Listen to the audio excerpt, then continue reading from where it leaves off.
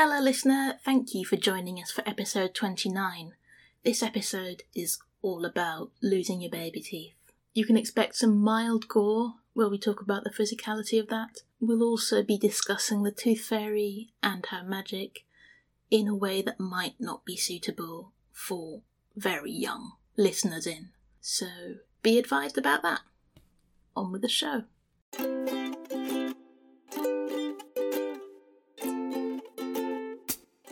Hello and welcome to Even the Trunchbull, our show about children's books and why we still love them as adults. She's Nina.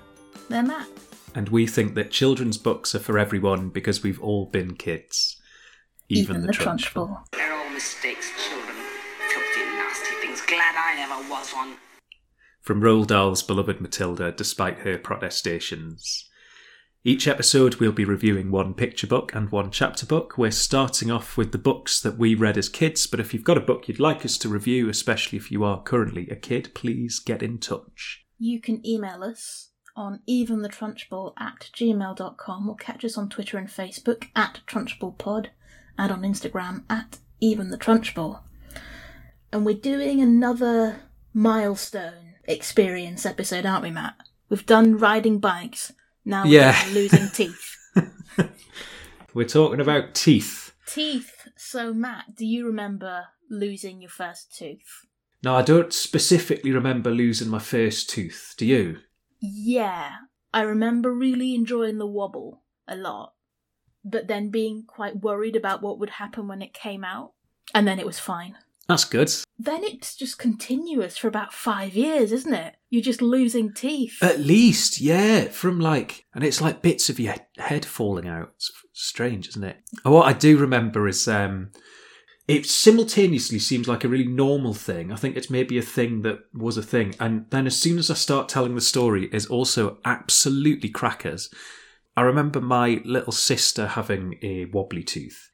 And my dad swearing by a method. What he did was tied a bit of string, like dental floss or something, round my sister's wobbly tooth, and then tied the other end to the door handle of an open door and slammed the door.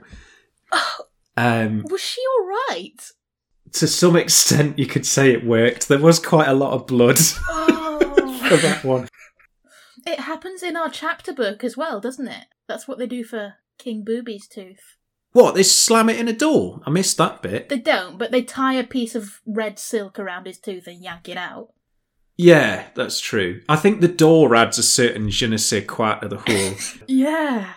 Yeah, we haven't said what books we're doing, have we? So our chapter book, as you say, is Perez the Mouse. By Luis Coloma and retold by Lady Morton. Yeah. And our picture book is Dave and the Tooth Fairy by Verna Allet Wilkins and illustrated by Paul Hunt. Both of our books this month are to do with mythological beings that come in the night and exchange your baby tooth for some money, which is one common form of dealing with the fact that children just have teeth falling out of their face. Yeah. I mean, it makes sense that you would mythologize this and write a story around these things, right? Because without context, the experience of losing a tooth could be really weird and disconcerting.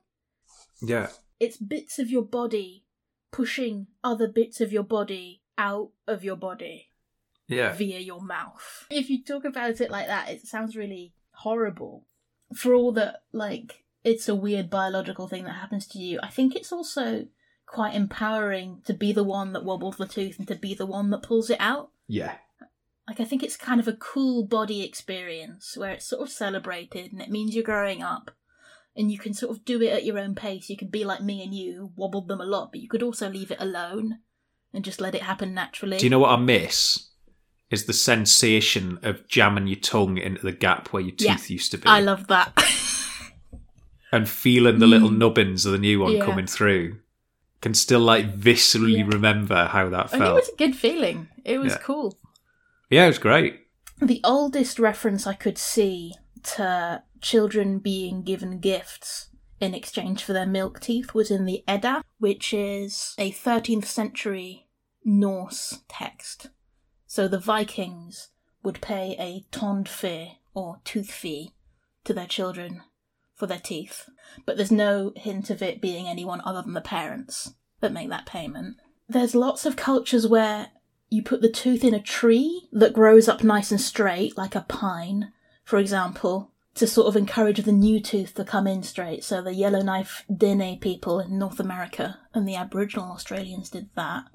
Right. Some cultures turn the teeth into jewellery for the child to wear, in Chile and Costa Rica. Teeth get thrown on the roof a lot. They get thrown in Cameroon, Botswana, Mauritania, Greece.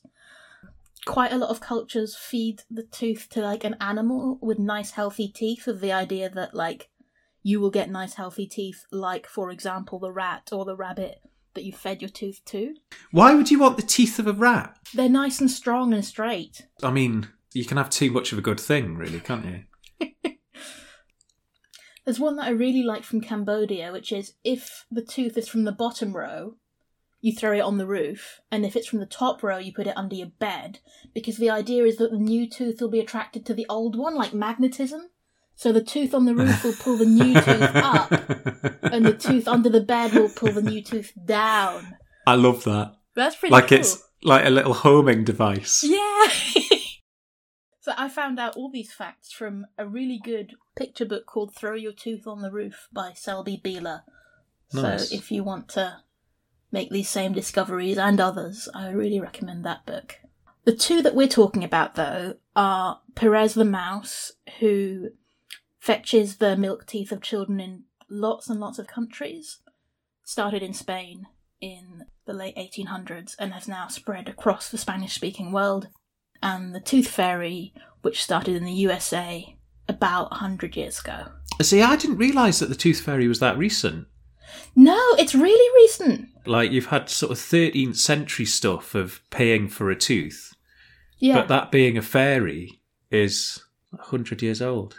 And it only became really popular around the same time as, like, the first Disney films, where there was all sort of these fairies in, like, Right, the okay. Fairy in Pinocchio and in Snow White, things Yeah. like that. Yeah, no, it's because it feels like something we've been doing forever, but it's really not. It's really recent. Yeah. Did you ever catch a Tooth Fairy coin swap? I didn't know, did you? Yeah, I did, yeah. I think I'd started to suspect already, but yeah. Caught my mum giggling to herself.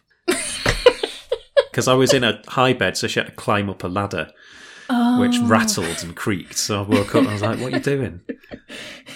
That's such a nice image, her giggling away up your ladder. Shall we move on to our books? Yeah, let's talk about the actual books. That was great, though. Thanks for all that. Those little tooth stories. So, our picture book is Dave and the Tooth Fairy, and it's by Verna Alec Wilkins, and it's from Tamarind Books. This is the picture book I picked up in one of the charity shops near me, and I had never heard of Verna Wilkins, and I had never heard of Tamarind Books. Have you? Nope. Right, so I looked into it a little bit. Tamarind Books now belongs to Penguin Random House, but it was a publishing company started by Verna Wilkins, the author of this book, from her own kitchen table in 1987. And the focus of Tamarind Books was always explicitly to represent Black children, Asian children, and disabled children in kids fiction. And this was one of the very first books that they made. Cool. I think it's important to highlight these things because we think about representation as an issue in Kidlit now as something that's very modern or something that's very US-centric. We've talked about we need diverse books and stuff like that from the US. I think it's really interesting to know that there have been efforts and activism in this direction in the UK too, and for a long time. Yeah. I've seen Dapo Adiola and Mallory Blackman giving Verna Wilkins props for paving the way for the work that they do now in UK Kidlit as Black authors. And from a kitchen table, which is pretty cool. That's it was because her son came home from school one day. He brought home an All About Me booklet with a drawing of a little boy in it. Yeah. And he'd coloured in the little boy in pink, and she offered him a brown crayon to be like, do you want to do this in brown? And he was like, no, because it's in a book. The boy has to have pink skin. Oh, wow. Yeah. like he had internalised age 5. Even if a character is representing him, Yeah. in books, people have pink skin. Yeah. That's pretty stark, isn't it? Terrible, Yeah. right? And so cool that she took that and was like, well, clearly this is not acceptable. Yeah. So they only ever printed books when there was money in the bank account, which there usually was not, and they ran it from the kitchen table, like her and her partner and her children. And this was one of the very first books they made, and it sold loads, upwards of 200,000 copies in its first print run. Wow. Yeah. I mean, yeah, particularly for a picture book, that's a pretty huge run, isn't it? Yeah. Yeah. So I'm really happy I came across this, because I didn't know about any of that. Oh, that's great. Yeah. So do you want to synopsize the story, or shall I? Yeah, I can give it a rundown. Little lad, he's got a wobbly tooth, and he's thinking that's good because I'll get some money for that. And he really wants to buy a kite. Yeah, he wants to buy a kite, and he needs his tooth fairy money for his kite. And he does a massive sneeze, and his tooth shoots out and immediately disappears. His granddad comes round and he says, "Granddad, I sneezed and I lost my tooth." Granddad says, "Yeah, that happens to me sometimes. I lose all of them at once." And they don't go very far, it's fine. Dave is looking all over, can't find it. He finds crusty crumbs, his favourite car, an enormous comb and 3 old buttons, but no tooth. So basically, he swaps out his granddad's teeth. He sneaks into his granddad's room and takes his teeth out of the cup by the side of the bed, slips them under his pillow, which alerts the tooth fairy, who is, she's on duty. She gets a little 90s boxy computer, gives her a ping in Tooth Fairyland in the office. She's like, you got a job on. Like it's a taxi hub, I guess, is sort of how I pictured it. So she goes out and she looks under the pillow. She goes, "Jesus, there's 32 teeth here. I can't afford this." Which again, I love. Like, she has a budget. She's like, "God, I'm gonna have to send an email to finance about this one." But yeah, she goes back off to Tooth Fairyland, and then in the meanwhile, Grandad, he stands on Dave's tooth. He goes, "Oh, what's that? That's sharp. Oh, it's Dave's tooth." So he goes to give it to Dave and finds all of his teeth under the pillow. So he does a swap, and it's his quickest swap ever, which I found intriguing. I was like, "Oh, Grandad's got a past. Grandad's done some swaps before." And so then the Tooth Fairy comes back, presumably with a like. Oh yeah, in the picture she's holding like a big sack. Yeah. All the money. Like, she's been down to the vault, she's had it approved by the Treasury Department, and then she looks, "Oh, there's only one tooth here. That's weird, but I get that makes it easier, I guess."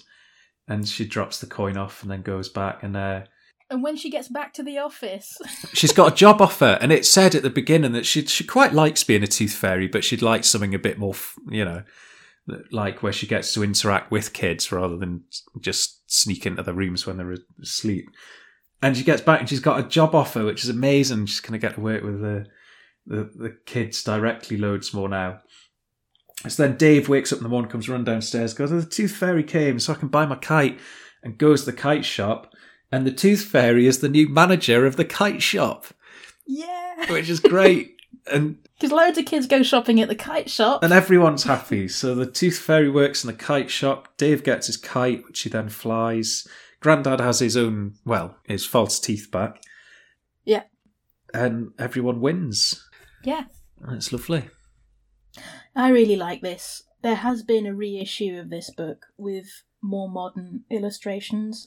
Oh, I like this. Sorry, I like the illustration. But yeah, I like these. I like these a lot. The sort of the style is very dated. It looks like, would you say it's colour pencil, sort of almost photorealistic? It looks a bit sort of homeschool special kind of. Yeah. Like the sort of thing that you might find in like a year 7 language learning book. It's almost a little bit Uncanny Valley, isn't it? It's sort of very real, fully fleshed out coloured pencil drawings of people. Yeah. But that have got that like, they're cartoony, but they're not drawn as cartoons. No. I wanted to touch a bit on the style of this, and then we'll talk about the updated one later. The character you didn't mention at all, which is Dave's friend Zizwe, Yeah. that he sees on his way to school, and he asks Zizwe, "Oh, do you believe in the Tooth Fairy?" And Zizwe's like, "Yeah, Tooth Fairy's come to my house 4 times," and shows Dave his 4 coins. Yeah. And Zizwe is a wheelchair user. And when I first read this, before I'd done any research, I was like, did Werner Wilkins write him as a wheelchair user? Or was this a creative flourish from Paul Hunt? But now that I know that the whole point of Tamarin books was representation and that part of the purview was disability, I think it must have been on purpose. I think it's really well done, in that the first couple of illustrations where you see Zizwe, you can sort of see that he's sitting down. I like that the focus of the drawing is always on the child and not on the wheelchair. Yeah.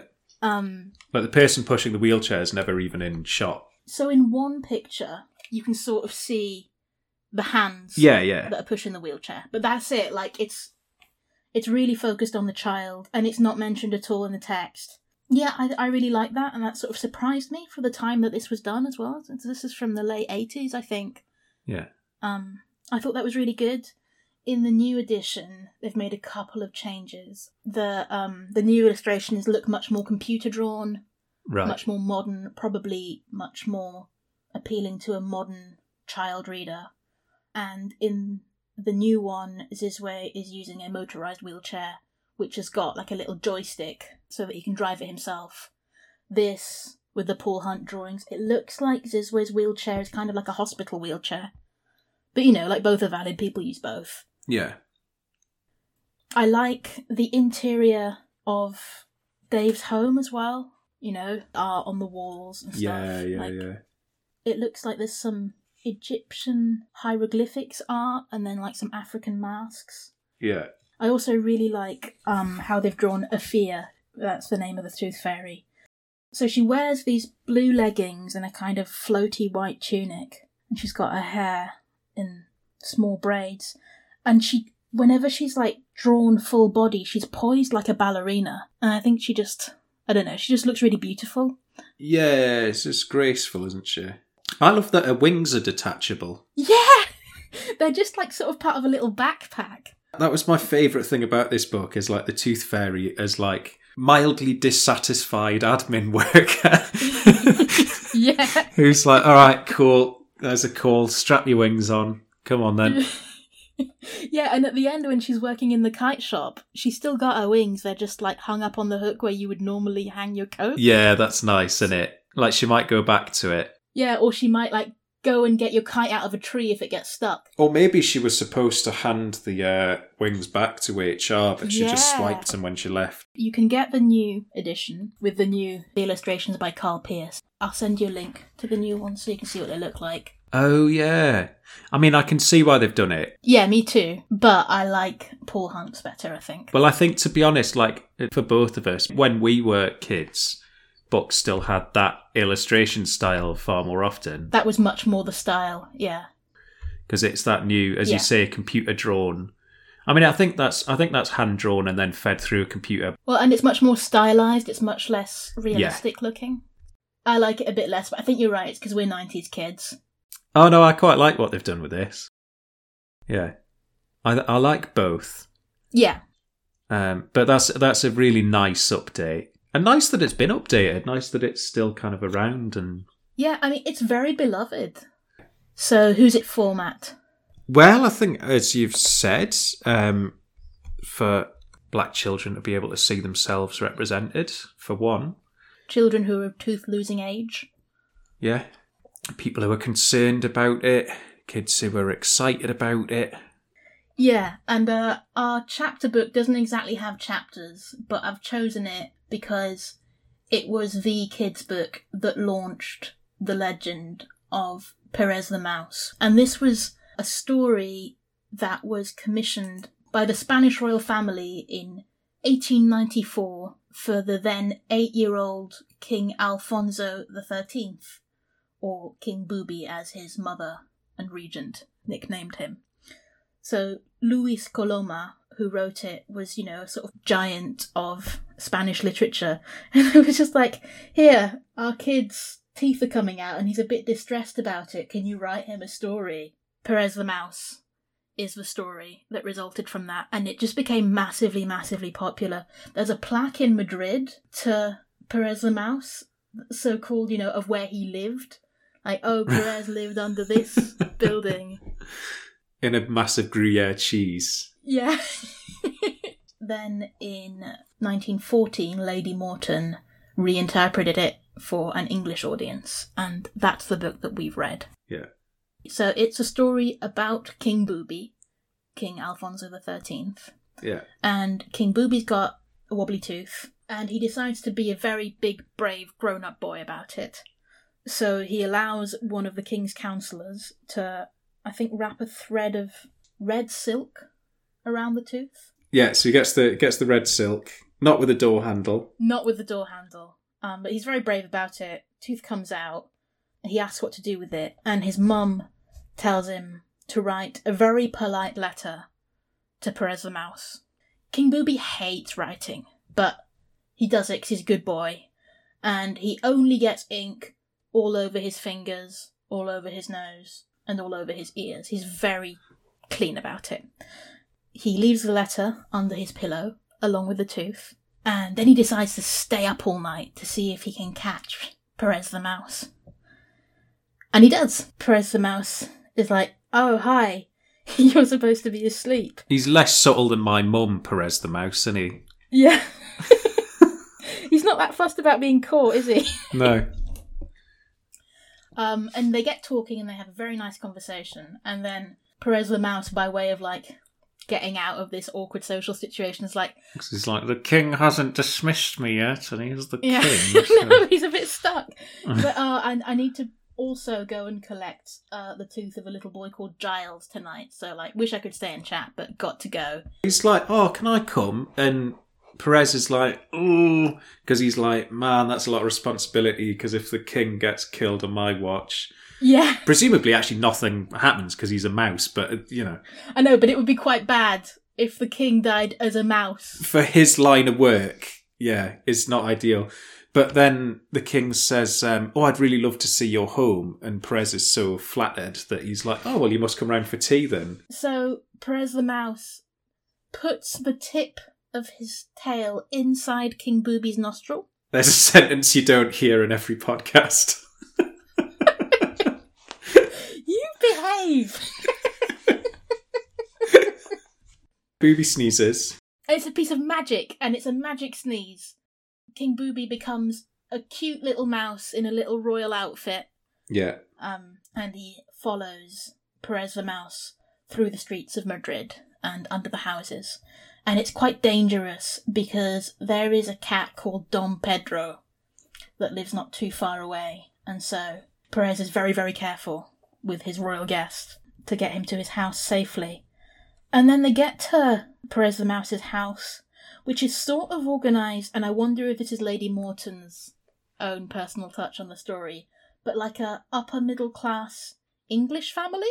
Oh yeah, if not owning class, they've got the maids and the governess and the older brother who goes out to his club to talk to foreign dignitaries. And just plays cards all the time, and his parents are like, oh, Alfonso. I've got a little excerpt to read here.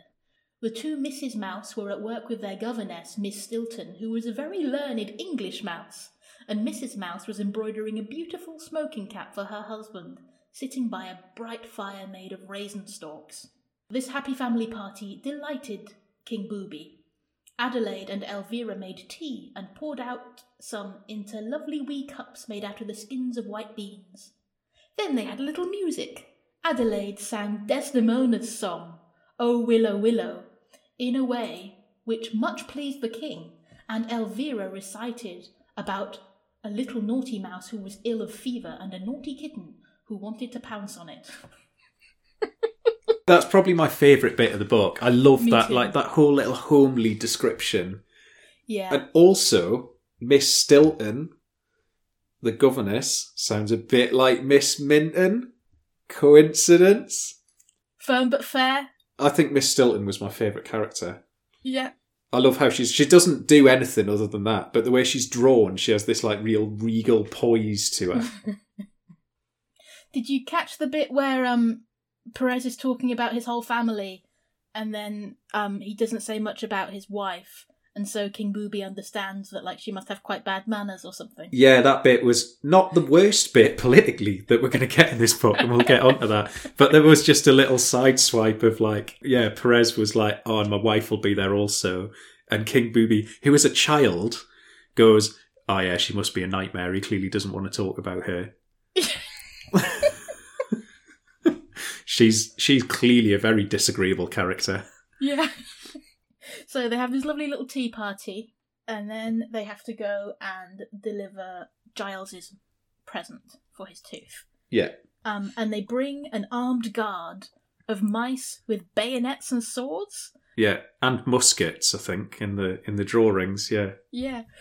To protect the royal personage on their way to Giles's bed, because Giles lives upstairs from the old woman who keeps Dom Pedro, the dreadful cat. When they get to the right room, the soldier mice spread out along a line and like point their bayonets at the cat, which is sleeping, and then King Booby and Perez ran across from one mouse hole to another. Yeah, I thought that bit was interesting. It's a bizarre move narratively to be like, set yourself up for a chase scene with like the villain of the piece who literally sleeps through the entire scene.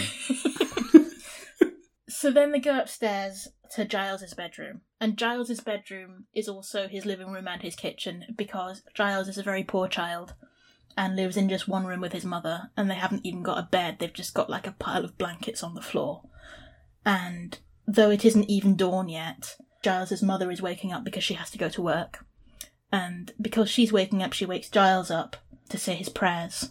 He's got a picture of the Virgin Mary above his bed, and he says his prayers so beautifully, and while he says his prayers, Perez bows his head, and Booby bows his head, and all the mouse soldiers bow their heads. They're also moved by this moment. King Booby realises that there are lots of little boys in Spain who are just like him, and who say their prayers to the Virgin Mary just like him, and why don't they have anything?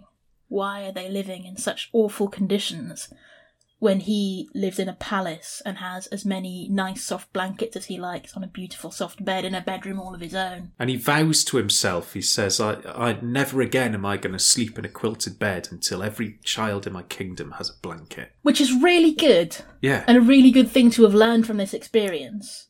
And Yeah. he sort of comes home with Perez, like, quite humbled. And then... And he wakes up and there's his mum and he says his prayers.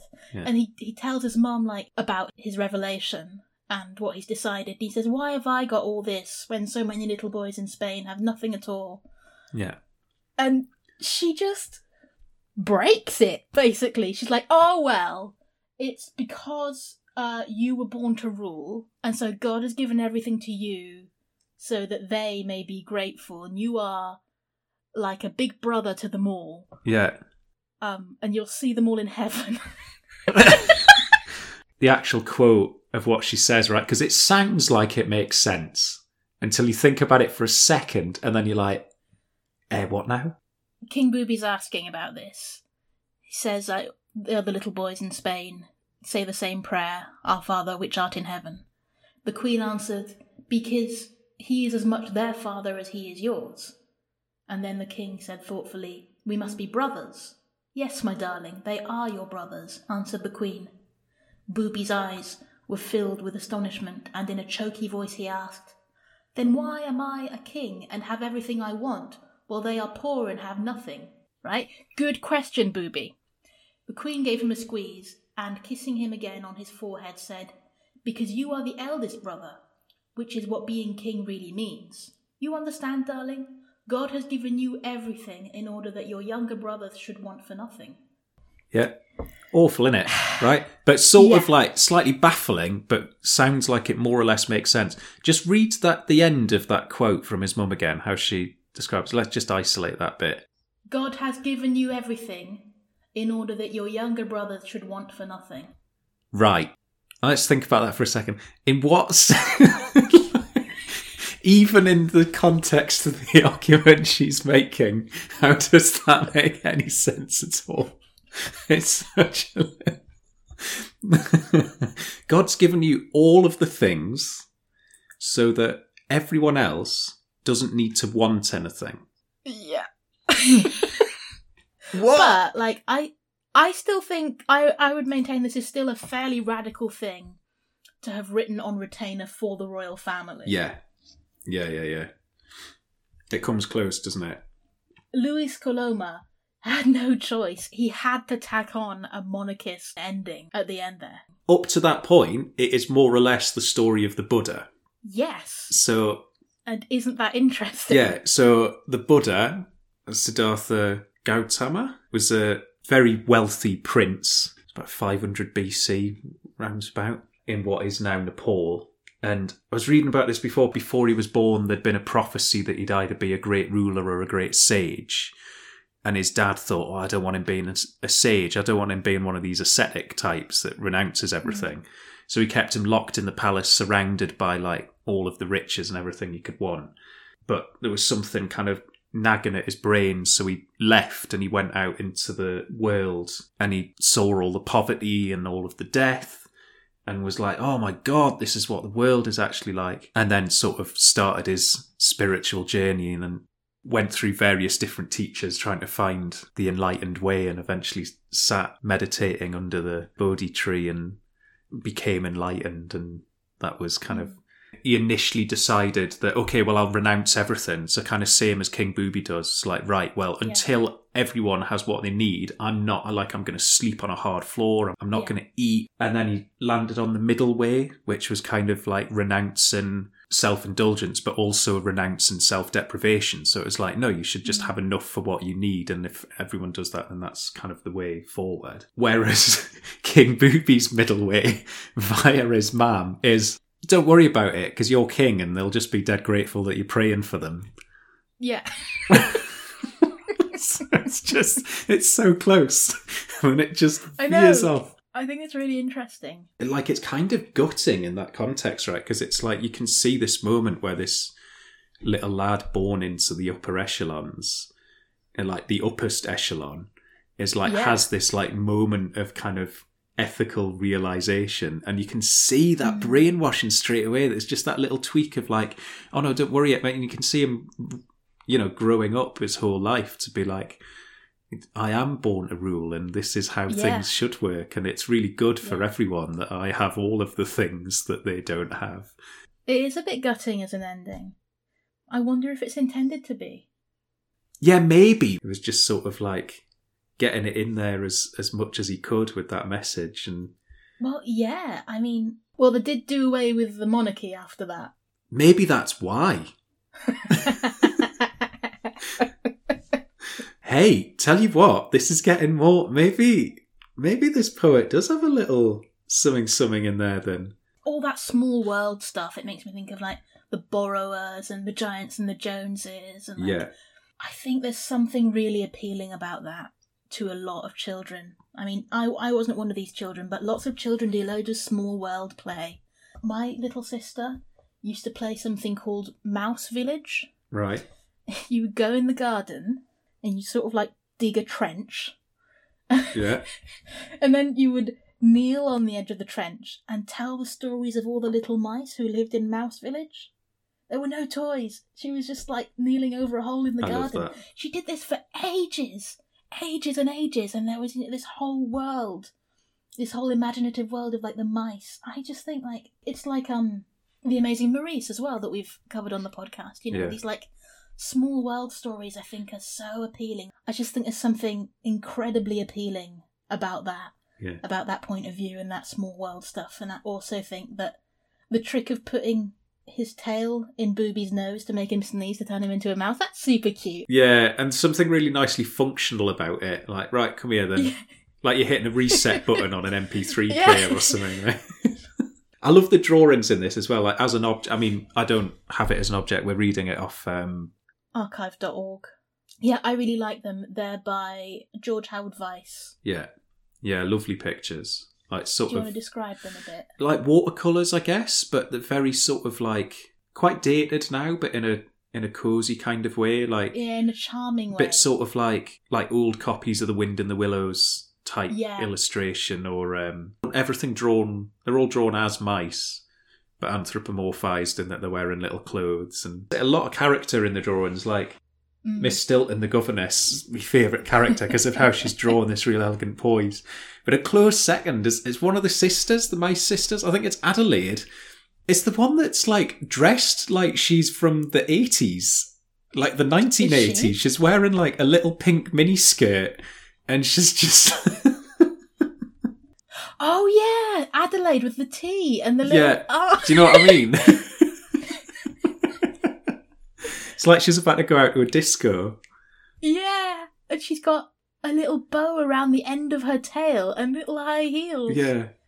Do you know, it's just so delightful. Things in miniature are just inherently delightful. Yeah. And I think that really taps into this really nicely. Who's your favourite character then? Booby before he gets the talk from his mam. Or maybe Booby anyway. He's the only royal who's ever been nominated for a Nobel Peace Prize. Oh, well, there you go. I'm giving this more and more credit here. Yeah. Yeah. I think this is as good and as revolutionary as you're gonna get if you're writing for the king. Yeah. I like this. Oh, I'm looking at the picture now of the mice with the muskets pointing them at the cat that's asleep. Yeah. I love it. I love that kind of because there's something that feels slightly satirical about that whole bit as well, in a slightly underhand way, because it's this massive, huge bluster. And maybe I know I said it was sort of felt narratively weird before, but maybe that's the point. The guards silently formed up, from hole to hole, ready to fire, to protect the king's route from the sleeping cat. It was all very grand and imposing. An ugly old woman sat in a chair, also asleep, with her knitting on her knee. Love it. It was all very grand and imposing. Yeah, it's all very important and useless. Yeah, I like it more and more the more we talk about it, actually. It's become a super popular story off the back of, like, this one commission for a little boy king. And that is amazing. Yeah. To have had that big of an influence. Who's it for, apart from, obviously, King Alfonso XIII, who it's literally for? So I think there's an opportunity for a chat with your kids about poverty and inequality and... Of course, yeah. It is dated, but it's funny. The bits about the king at the beginning, like, oh, he was really good about having his tooth pulled out. He didn't even have to have laughing gas like he normally did when they cut his hair. What? You know, it's written, like, in this very humorous style. Like, I'm not going to claim to have chosen it because I think it's the best story ever. I've chosen it mainly for its historical significance, but I did really enjoy it. Yeah. Oh, we didn't do Scaryometer. Is it at all scary? No, it isn't. Like, Don Pedro the cat is the scariest thing in there, and he's asleep. Not scary at all. No. 0. Yeah, or a 1. The mice have guns, so that gives it a 1. Okay. There's that 1 point. Guns. Yeah. Yeah, well, Okay, I'd be scared of a mouse with a gun. Well, no, it wouldn't know how to use it, would it? But a mouse... But if there was a mouse with a tiny little mouse gun and the mouse to use it would upgrade it from, like, mouse to wasp on a scaryometer, wouldn't it? Yes. And I'd give a wasp a 1. So. Sure. Oh, I hope you've enjoyed this half as much as we have. So this was episode 29 of Even the Trunchbull. Thanks for listening. Once again, if you've any thoughts on books you loved as a kid, or love now as a kid, let us know, or ask a grown-up to let us know. We're at eventhetrunchbull@gmail.com, or catch us on Twitter and Facebook @TrunchbullPod, and on Instagram @eventhetrunchbull. Intro music for this episode and every episode is What a Wonderful Day by Shane Ivers. And remember, kids' books can be for everyone, because we've all been kids. Even the Trunchbull.